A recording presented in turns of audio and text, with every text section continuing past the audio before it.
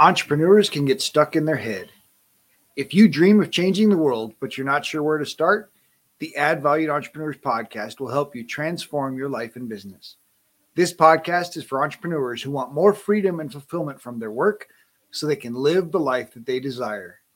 You deserve it, and it is possible. It's time for you to add value. This episode is brought to you by Perfect Publishing. Perfect Publishing is a different approach to publishing a book. Perfect Publishing is sharing a project of hope. We carefully chose heroes of hope who exemplify living a life they created through faith, hope, patience, and persistence. No matter what page you open to in this mini cube of hope, you will find a leader with a big heart. You see, you are not alone. The authors may share similar challenges that only hope and action could resolve. Get your free ebook at getadoseofhope.com. Getadoseofhope.com. Just wanted to mention this episode was recorded earlier, and as our audience grows, we just wanted to share some of the value from our earlier episodes. Today's guest is Alicia Barr. Alicia Barr is a custom sales and marketing strategist known for showing solopreneurs the secret art of subtle selling. She has personally sold over $50 million in services. In the process, she's created a proven sales approach she can customize to solopreneurs' strengths that allows them to close 80% of their leads without pain, pitching, or pretending to be someone else.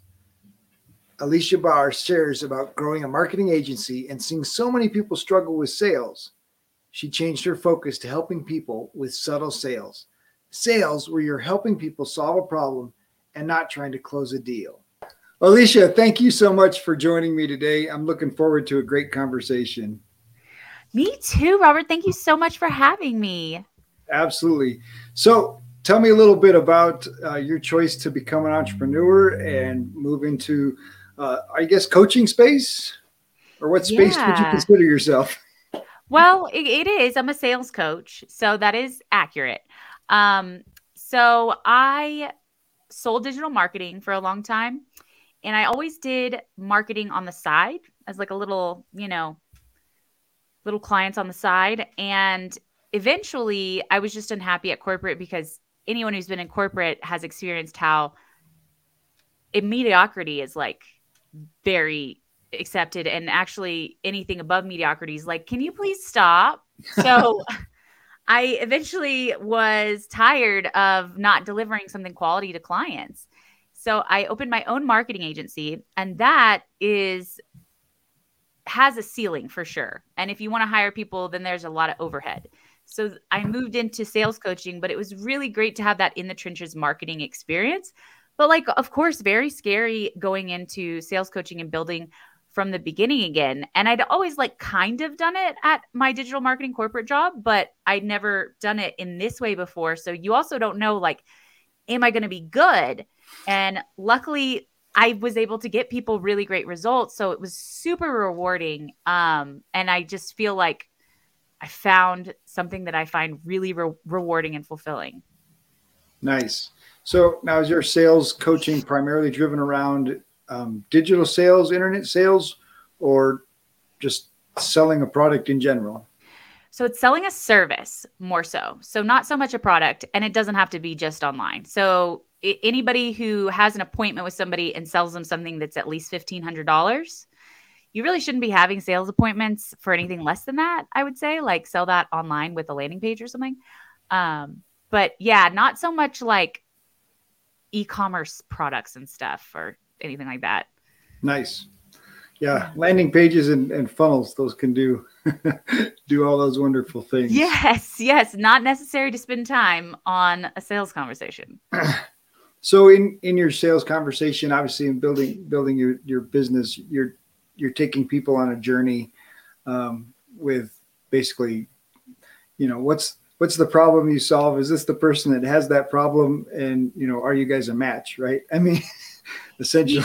Yeah, it is that simple. It's just about like uncovering if you're a fit and really understanding the other person, and that being the goal of the conversation. And then if you do, and you can help them, saying like, I totally understand what's going on at this point. I have all the information I need. And yes, this is exactly what I help people with. I've done it for these people and I can do it for you. And this is what it would look like. And it costs this much. And it costs this much. Yeah. And it's a steal because you're going to get all of this. So yeah. And so basically, it's just I customize the sales process. So one of the things I noticed when I got into sales training is that a lot of sales training is really bad.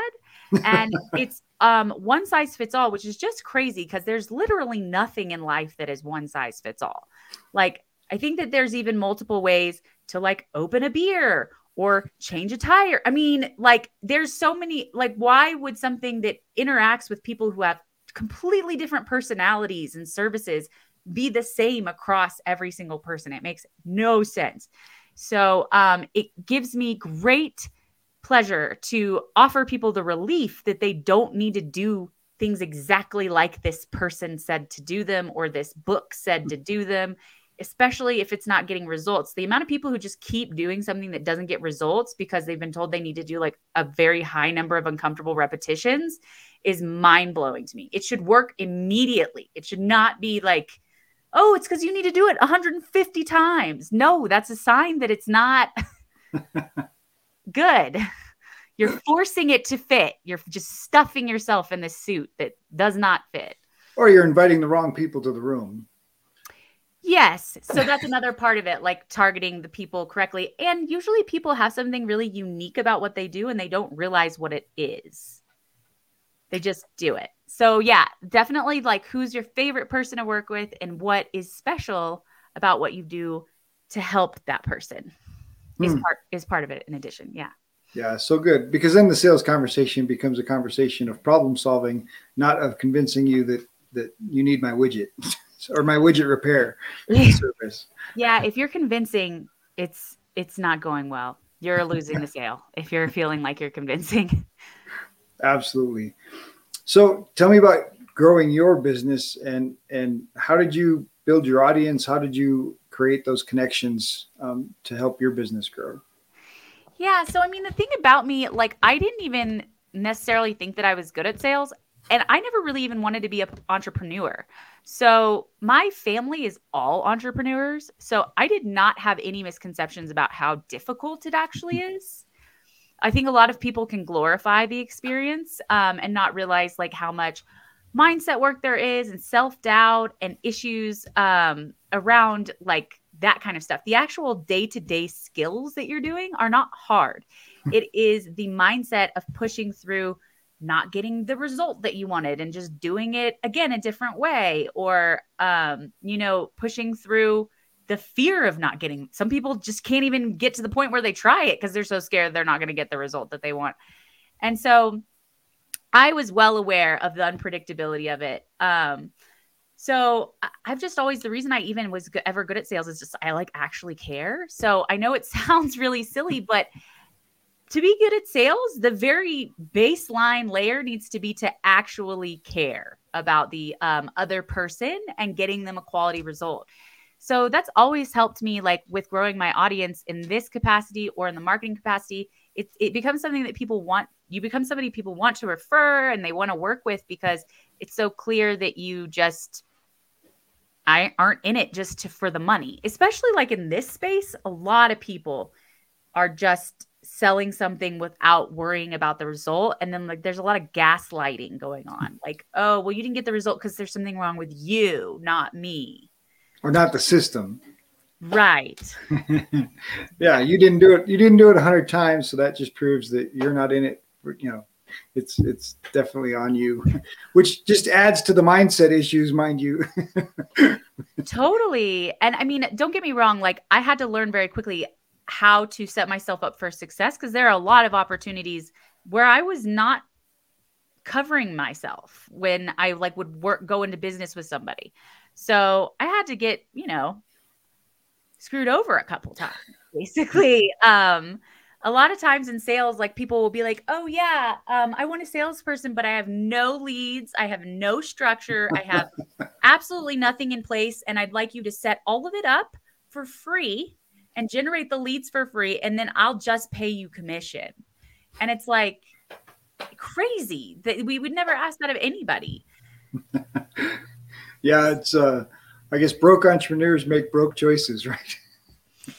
Yeah, it's just like really, I had to go through a few iterations and evolutions to know like what I need to ask ahead of time before entering into anything with somebody. Absolutely. Yeah, that's pretty crazy.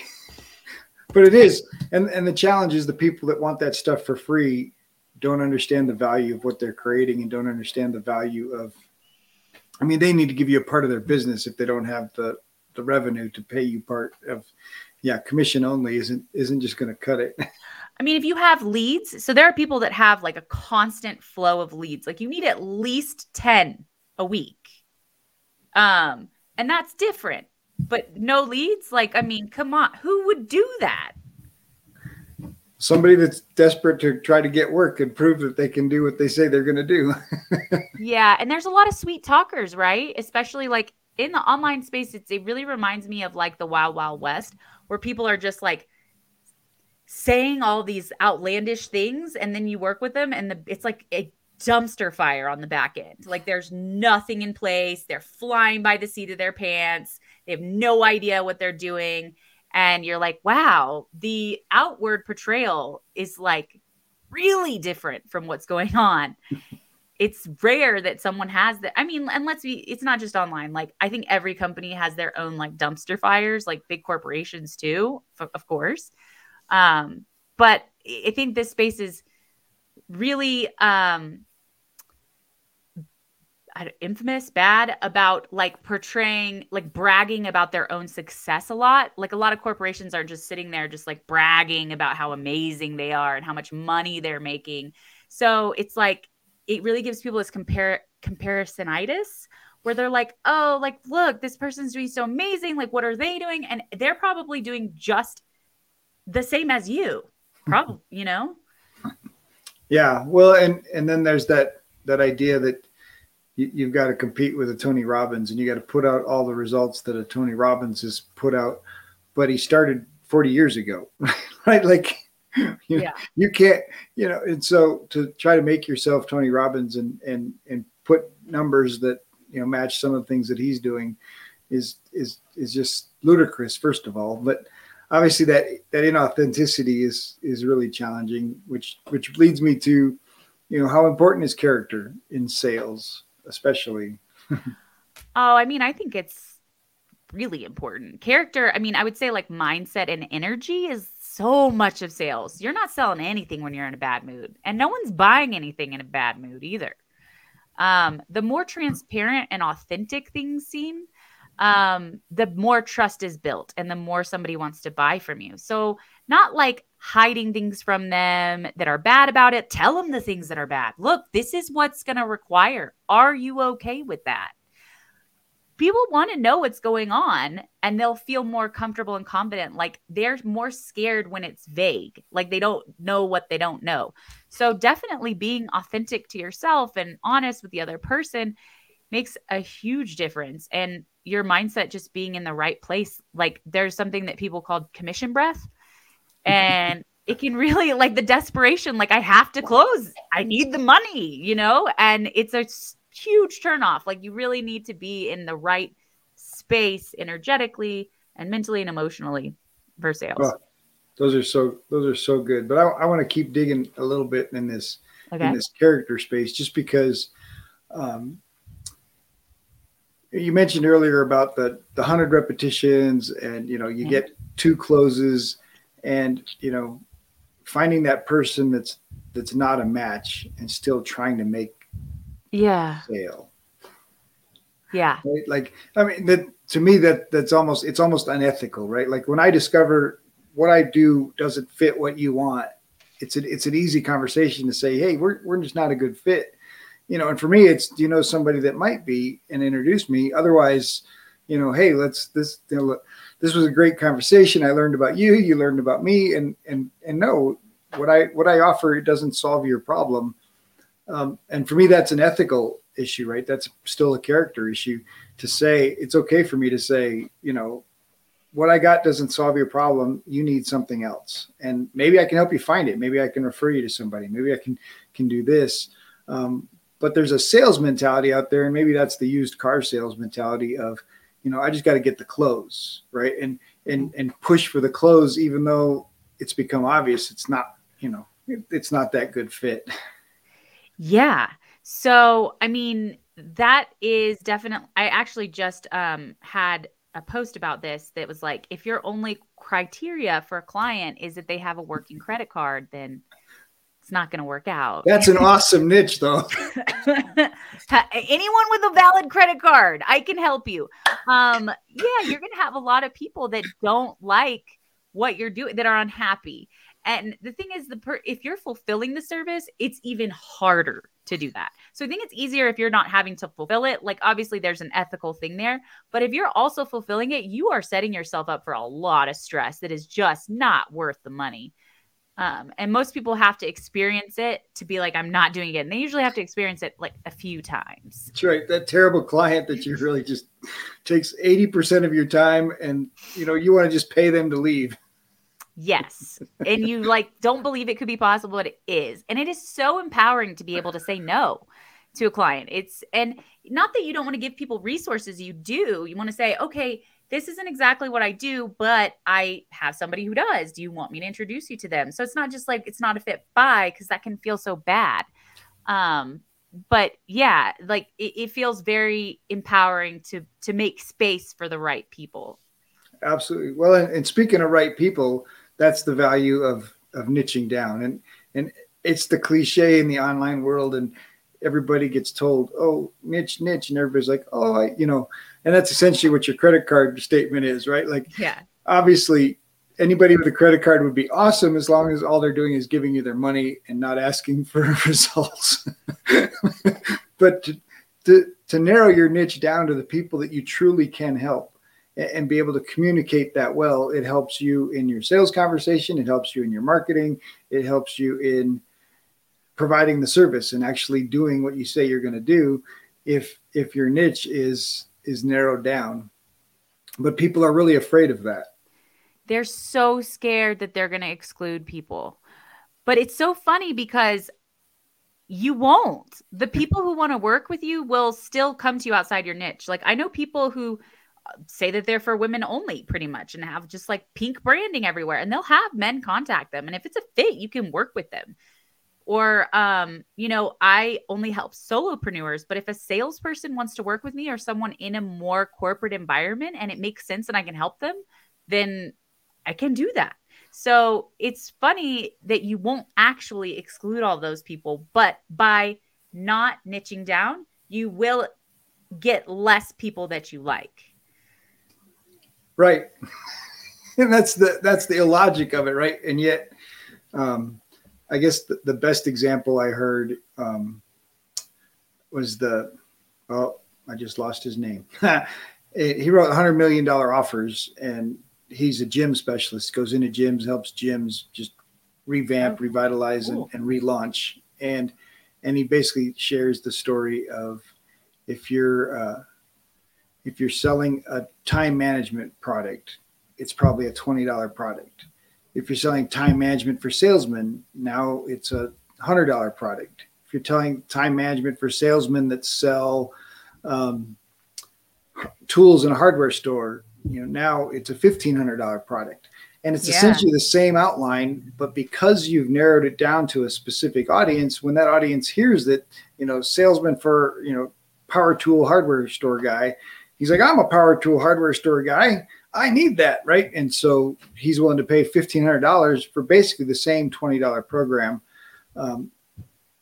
with more details that are geared towards, hardware stores salesperson. And that just helps, not just in the marketing, but helps in your space, right? In your head, you understand, am I a fit? And is the language I'm using going to help serve this person? And so I think, helping people niche down and not to niche beyond themselves, because it's really that authenticity. Right. Who do you love to serve? Who is that person that's the ideal person? And I guess we probably all start in that same space, right? They have a valid credit card. Woo! And it's okay to let it be like a slow evolution. Like I definitely have had to evolve with time. It's just being open to shifting because sometimes you don't know, you're just guessing and then you figure it out.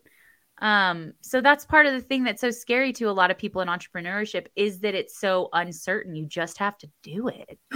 Take action. Woo. Yeah. I love it. You'll learn way more. It's kind of like I'm pretty passionate about college. Like I would way rather have somebody with 4 years of job experience than 4 years of studying and taking tests. They learn so much more. I mean, unless you're like a doctor or an accountant or a lawyer, but Well, I got a master's degree and my wife has a master's degree and neither one of us use any of it anymore. I mean, obviously there's pieces, there's experience of the studying, but I've learned far more from the self-help books, the podcasts, and the conferences that I've paid to go to on a weekend than I ever did, through my college education. So I agree with you.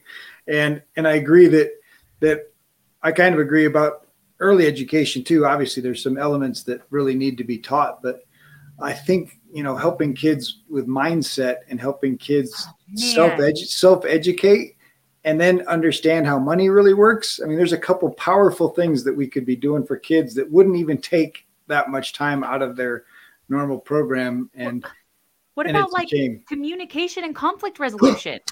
Relationships? What? Like no, we got to stick with the middle school. The middle school relationship model sets the tone for everybody's life.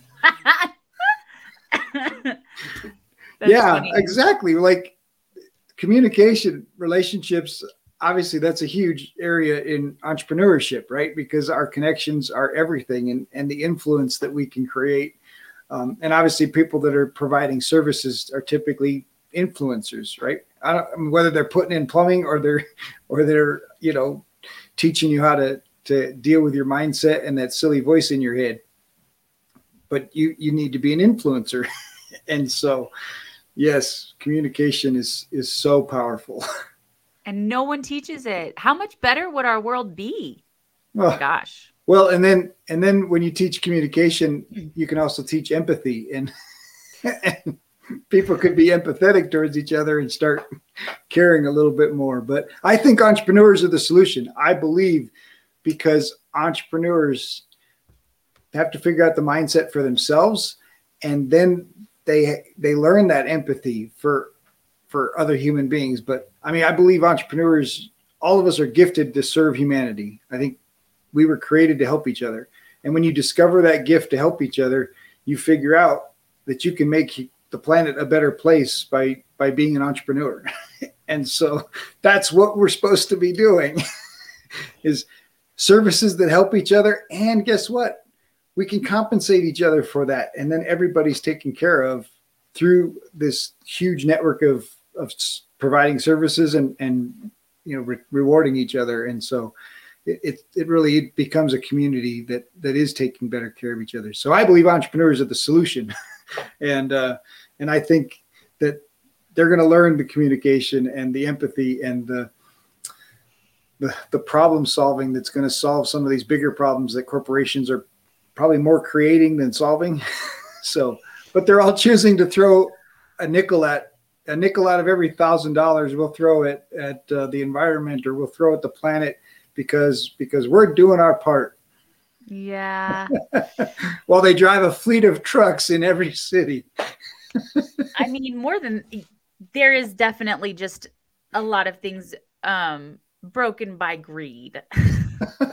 Would agree with that. But I love that vision of the entrepreneurs just helping each other. And it's not for everyone to be an entrepreneur. You have to be okay with some kind of uncertainty. And I know that like my husband could never do it, ever. He would just not like it at all. Well, entrepreneurs can hire. I mean, entrepreneurs can hire people. I mean, yeah. Jeff Bezos was an entrepreneur. I mean, obviously, he's no longer, right? Once you sell stock and it becomes a corporation, it's no longer that. But really, most of those guys, Richard Branson, all started as entrepreneurs, and many started in their garage, started super tiny, super small. And so it's certainly plausible that entrepreneurs can be the solution in hiring people and providing, creating a workforce and doing a lot of those things. But I think once a corporation becomes its own little entity, it takes on a life of its own, and it loses those roots, and it gets so caught up in the service that it forgets about people. Yeah, once shareholders are involved, it seems to change its priorities. Well, and that's I think even I think the stock market model is going to shift at some point, because right now we have corporations trying to satisfy a customer, trying to satisfy a stockholder, and try to take care of their employees. And the three are in a tug of war. And right now employees are losing in most cases, Walmart, Amazon, and it's going to have to shift, because corporations that care about people can't just care about their customer, can't just care about the stockholder. They're going to have to care about their people, because their people are the ones making it all happen. So, yeah, it's true. I mean, I think it's already starting to kind of happen with everybody resigning because they're just not okay with the way that companies pay or treat them at this point. And so, that's the only way anything changes, is if there's just enough demand. Absolutely. Yeah. Well, and customer demand can shift it, or of course employee demand can shift it, because if they don't have enough employees, and of course our whole workforce right now is just in a weird space where most small places don't have enough employees, and they can't get enough employees, and it's hard to keep employees, and a whole bunch of them are starting to try to be entrepreneurs, which is good for you and me. But I think a bunch are going to probably give up and go back into the workforce, which is a bummer. But those that push through, that persevere, we definitely want to be a voice of influence for them. Yes, absolutely. We will be right back after this short break. This episode is sponsored by the newly released book, Dream Life Planner, Move from Tired and Overwhelmed to Free and Empowered, by Noelle L. Peterson, available on Amazon, or you can order a personalized signed copy at Empower, EMPOWER 2 dream.com. That's Empower 2 dream.com. If you enjoy the show, please like and subscribe, leave a review, tell your friends. Welcome back. Let's get back to more greatness. So, what have mentors meant for your growth? Mentors? I mean, they've been crucial. Entrepreneurship can feel very lonely. So loneliness and being in your own head is definitely a real success killer, I would say. So I've always been like, I don't know. I've always been the kind of person who's like, I don't know what I'm doing. I'm going to ask somebody who does. Like, that's like my first go-to thing. And I'm going to probably ask a couple people who do. And then I'm going to source the answers and pick the one that resonates the best with me. So I've just kind of always been like that. And I think it's so worth it to have somebody that you can lean on, whether you're paying them or you're, giving them something in exchange, or as long as there's that appreciation there for the fact that it's going to get you somewhere way faster than if you just figure it out on your own. So good. Absolutely. I think that there is the value of figuring it out, right? Like, entrepreneurship is so much a scientific journey. Like, you got to try it, like experiment, test it. Whoop, that didn't do what I expected it to do, and be willing to change it, try it again. I think so many people get stuck in planning, and trying to make the perfect plan, try to have the perfect system, the perfect idea. And then, of course, the minute you're face to face with a person, the perfect falls apart after step one, and figuring out, okay, we got to make a new step 2 now. Yeah, it's like people who obsess over their website and logo before starting a business. Like, you're definitely going to change your website and logo for sure after you launch. It's a complete waste of time. Like, just launch and you'll have a better idea of what you want your website and logo to look like, because you'll have feedback from the market. It's so weird that you have an idea of what you want to do, but other people don't like it and they like something else that you do. And you have to be able to let go of whatever your original idea was. And that can be really hard for people. But you'll be so much more successful if you just do. I mean, I'm not saying like do something that you don't like doing, but often the market will be like, actually, I don't want, peeled potatoes. I want diced potatoes, or I want potato seeds. And you're like, why would you want the seeds? I was peeling them for you and they were already, and it's like, who cares? Just don't ask. Just, That's a huge challenge though, because we've got this great idea, and the great idea just drives everything. And you try to make the world fit into the great idea rather than the great idea being the seed and being, oh, that got everything started. But really, there's only like 3 people that wanted to pay me for that. And my mom and grandma were 2 of them. Yeah. But I've got these other people over here, and they're willing to pay me even more for this little side thing that's almost the same, but got me started. Yeah, it's hard to let go. You're right. The website, the logo, some of those things can be really, really just, we hold on so tight to the things that we believe in.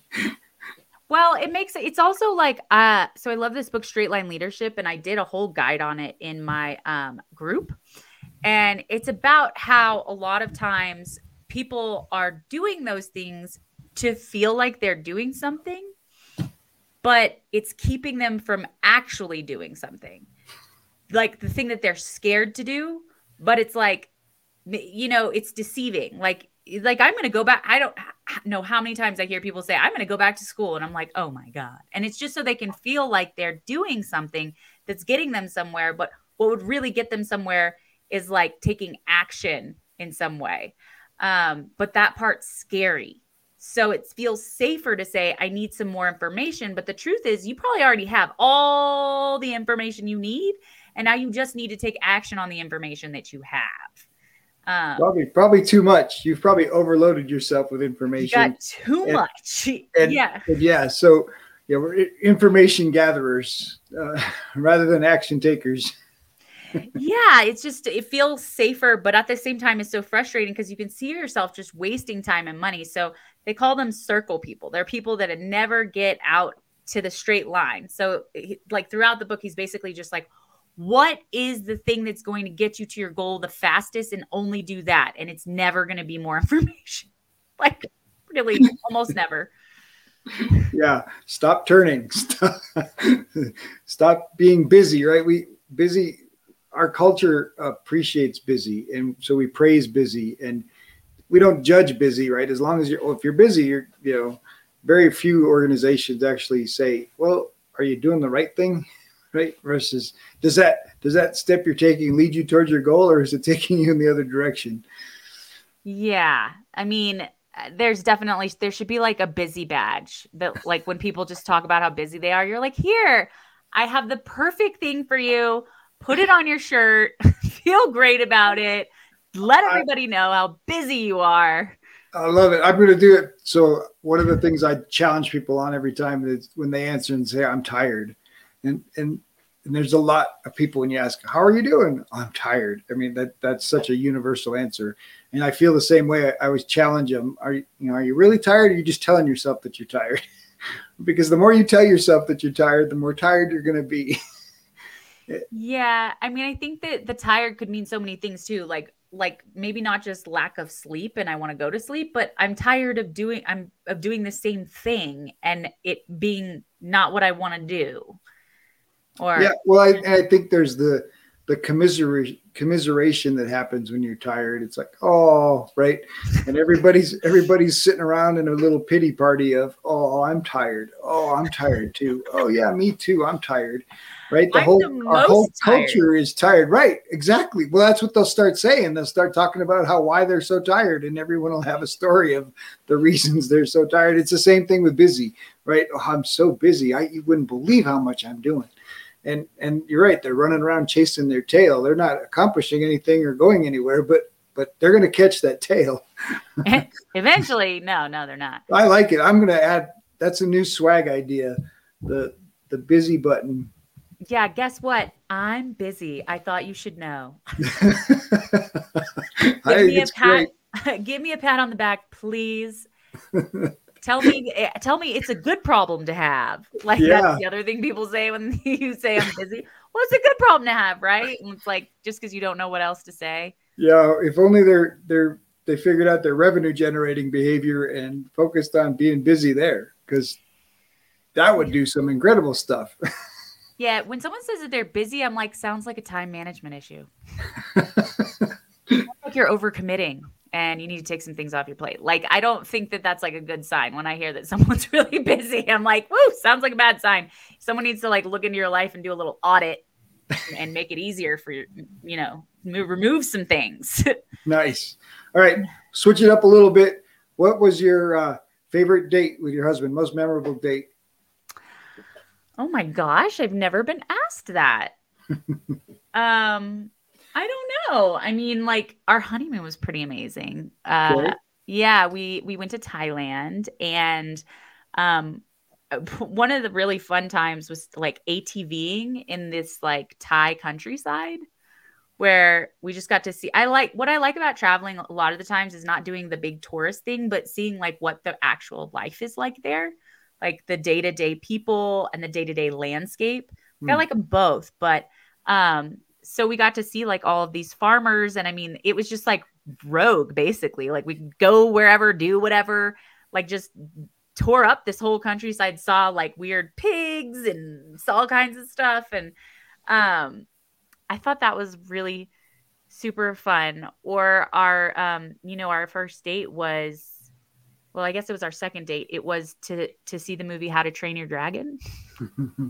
Love that movie. It was a good movie. And he kept the movie stub like all the way to our wedding. Like he had it for a really long time. Yeah. And I don't know. I guess it's like kind of a weird movie for adults to go see, like, because it's Disney, but I love Disney. That was the advantage of having kids, and I don't no longer have to make excuses for watching whatever movie I want to watch. Now my kids have moved out, and I use my grandson as an excuse. But I love animated movies and the stories they tell, and some of the best movies, creative movies, are kids movies. Like, one of my all-time favorites forever will be Hook, and simply because Hook challenges the mindset and the creativity that we turn off when we transition from kids to adulthood. And that movie just powerfully nails it, right? And shows Robin Williams trying to capture it, right? The kids are having the food fight and he can't see any of it. And then all of a sudden, it becomes vivid again. And that creativity just turns back on. And I love to see that for people and want to encourage adults to experience that again, right? Like, I think our competitive nature and our competitive culture and just life drives that creativity down and crushes it like a bug. And it's still in us, right? It's still in everybody. And the more they can tap into it, the more they can accomplish great things and do great things in the world. So love kid movies. Most of the time they tap into that in ways that adult movies don't. And How to Train Your Dragon did too. That was what a creative take on the idea of, dragons being, living in our world. Well, and the movies they're coming out with lately are so good. Like Raya and Moana, like the messages are much deeper. Like with Raya, it's about how life shouldn't be win-lose, how when it's win-lose, everybody loses. And there is a way for it to be win-win for everyone when you stop being like living in a place of scarcity, basically.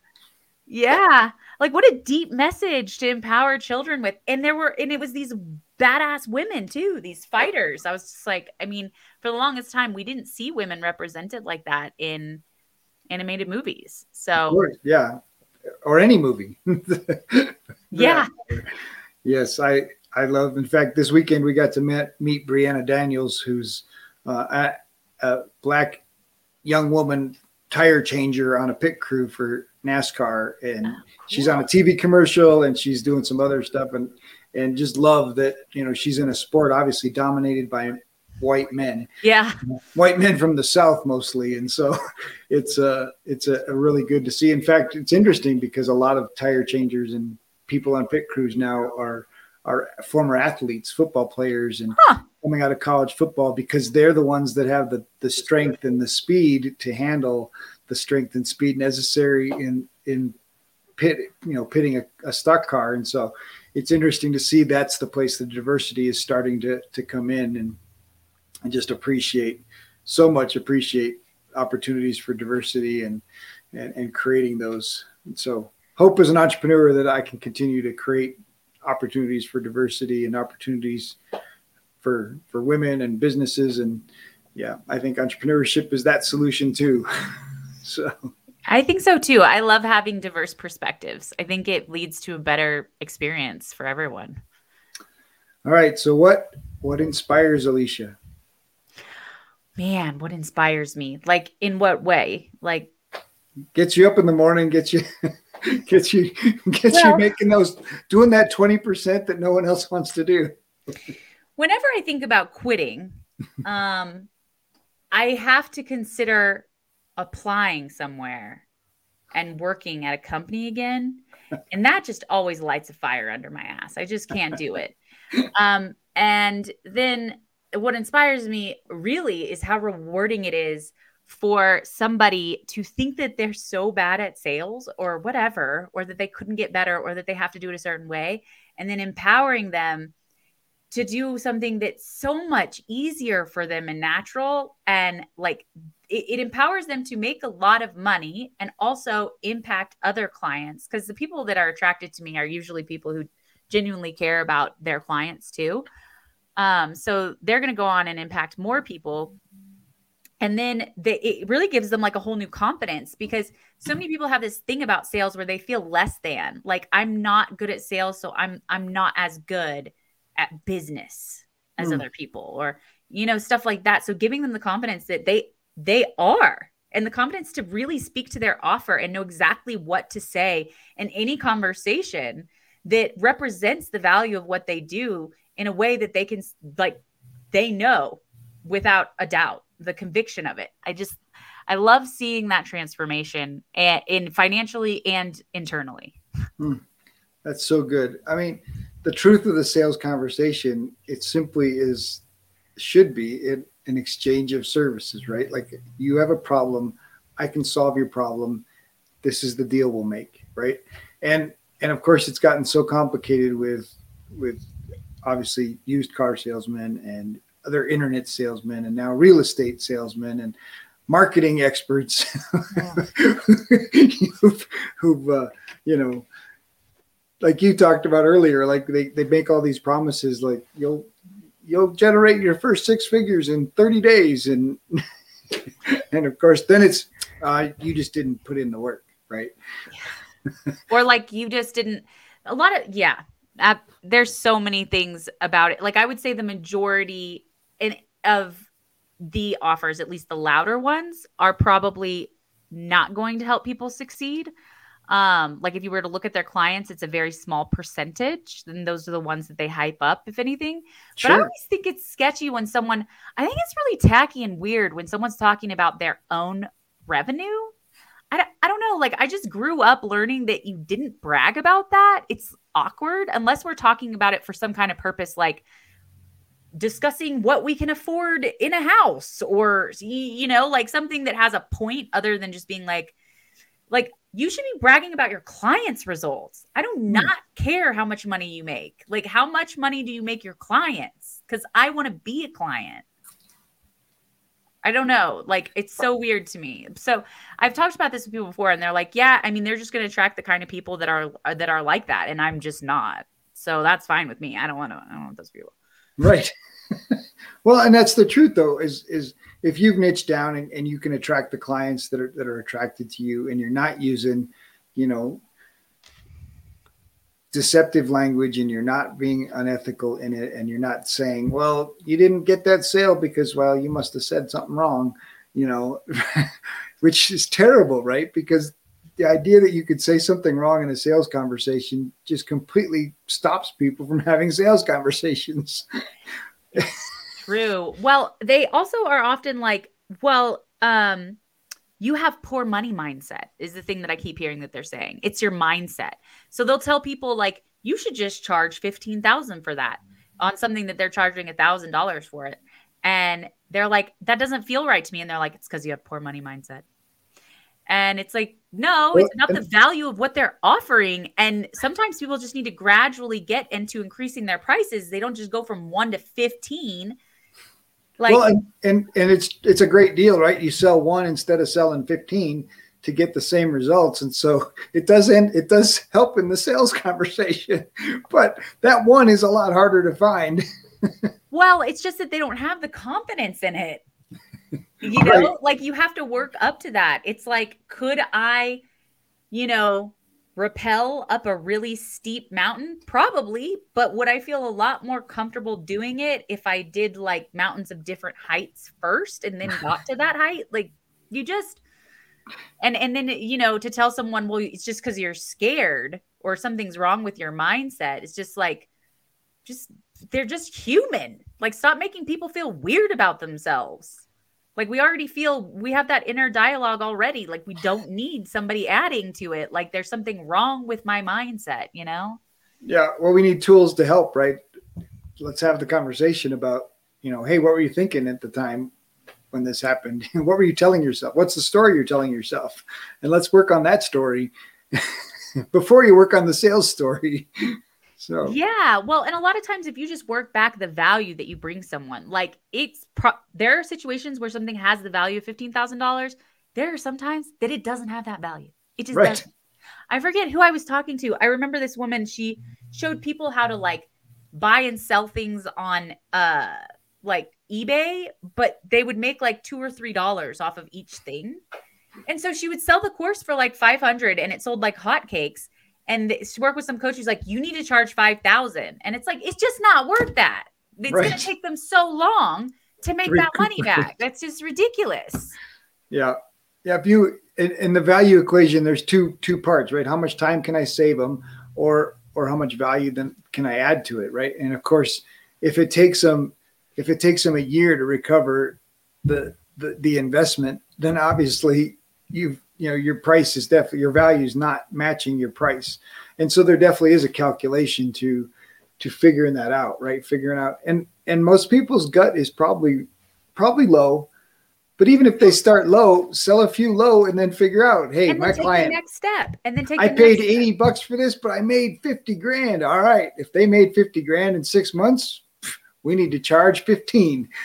Exactly. So to be open to that process and not just because somebody says you should do, I don't know, like the stuff that's going on out there sometimes is just, and then the amount of coaches coaching.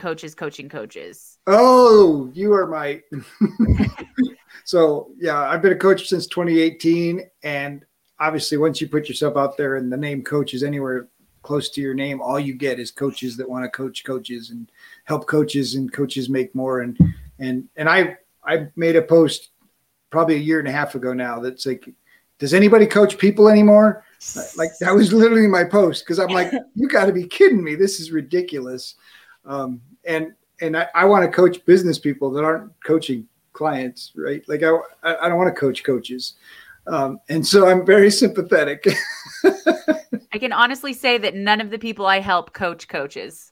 They all coach somebody else, like lawyers or people going through adoption or small business owners. Nice. Yeah. Me too. Yeah. I want to coach. And of course I built my business locally. And so I built my business face to face. And so I'm, coaching insurance agents and salespeople and web designers and graphic designers and people that I met face to face. So taking it to the internet space, I don't know, is the temptation to coach. I will not coach coaches. You can hold me accountable to that. I'm not going to be a coach of coaches. So if you see it out there, Alicia, just come back and say, no, Robert, you said you weren't going to do that. So I guess I do coach coaches, but not coaches who coach coaches. There you go. That's different. Right. So that's silly to me. They're helping. No, I'm helping. And I mean, you could really call them consultants. Like I help consultants, people who help someone with a very specific issue that's not coaching other people. I like it. We just I definitely connect with you there though. I don't know, the digital marketing space and Facebook ad space. And, I've already lost enough money in Facebook ads that if I never have another one, I'm fine. It's just, I don't need to do that anymore. Yeah, they're really making it hard. It's not what it used to be. Right. Well, and yeah, and then the so-called experts who figure it out for themselves, but it takes so much energy that it's just, yeah, I may pay somebody else to do it someday, but I'm going to need to see 20 client success results from them. Yeah, it's so hard for anybody to get you results. I only know one person who I trust when it comes to Facebook ads. And there are a lot of people I know who do Facebook ads. Nice. So what's Alicia's big dream? Well, if I'm being honest, my big dream would be to basically start some type of sales revolution where it becomes big enough that a lot of, like, on a grand scale, people adopt this approach, and it will be so much more pleasant for the buyers and the sellers.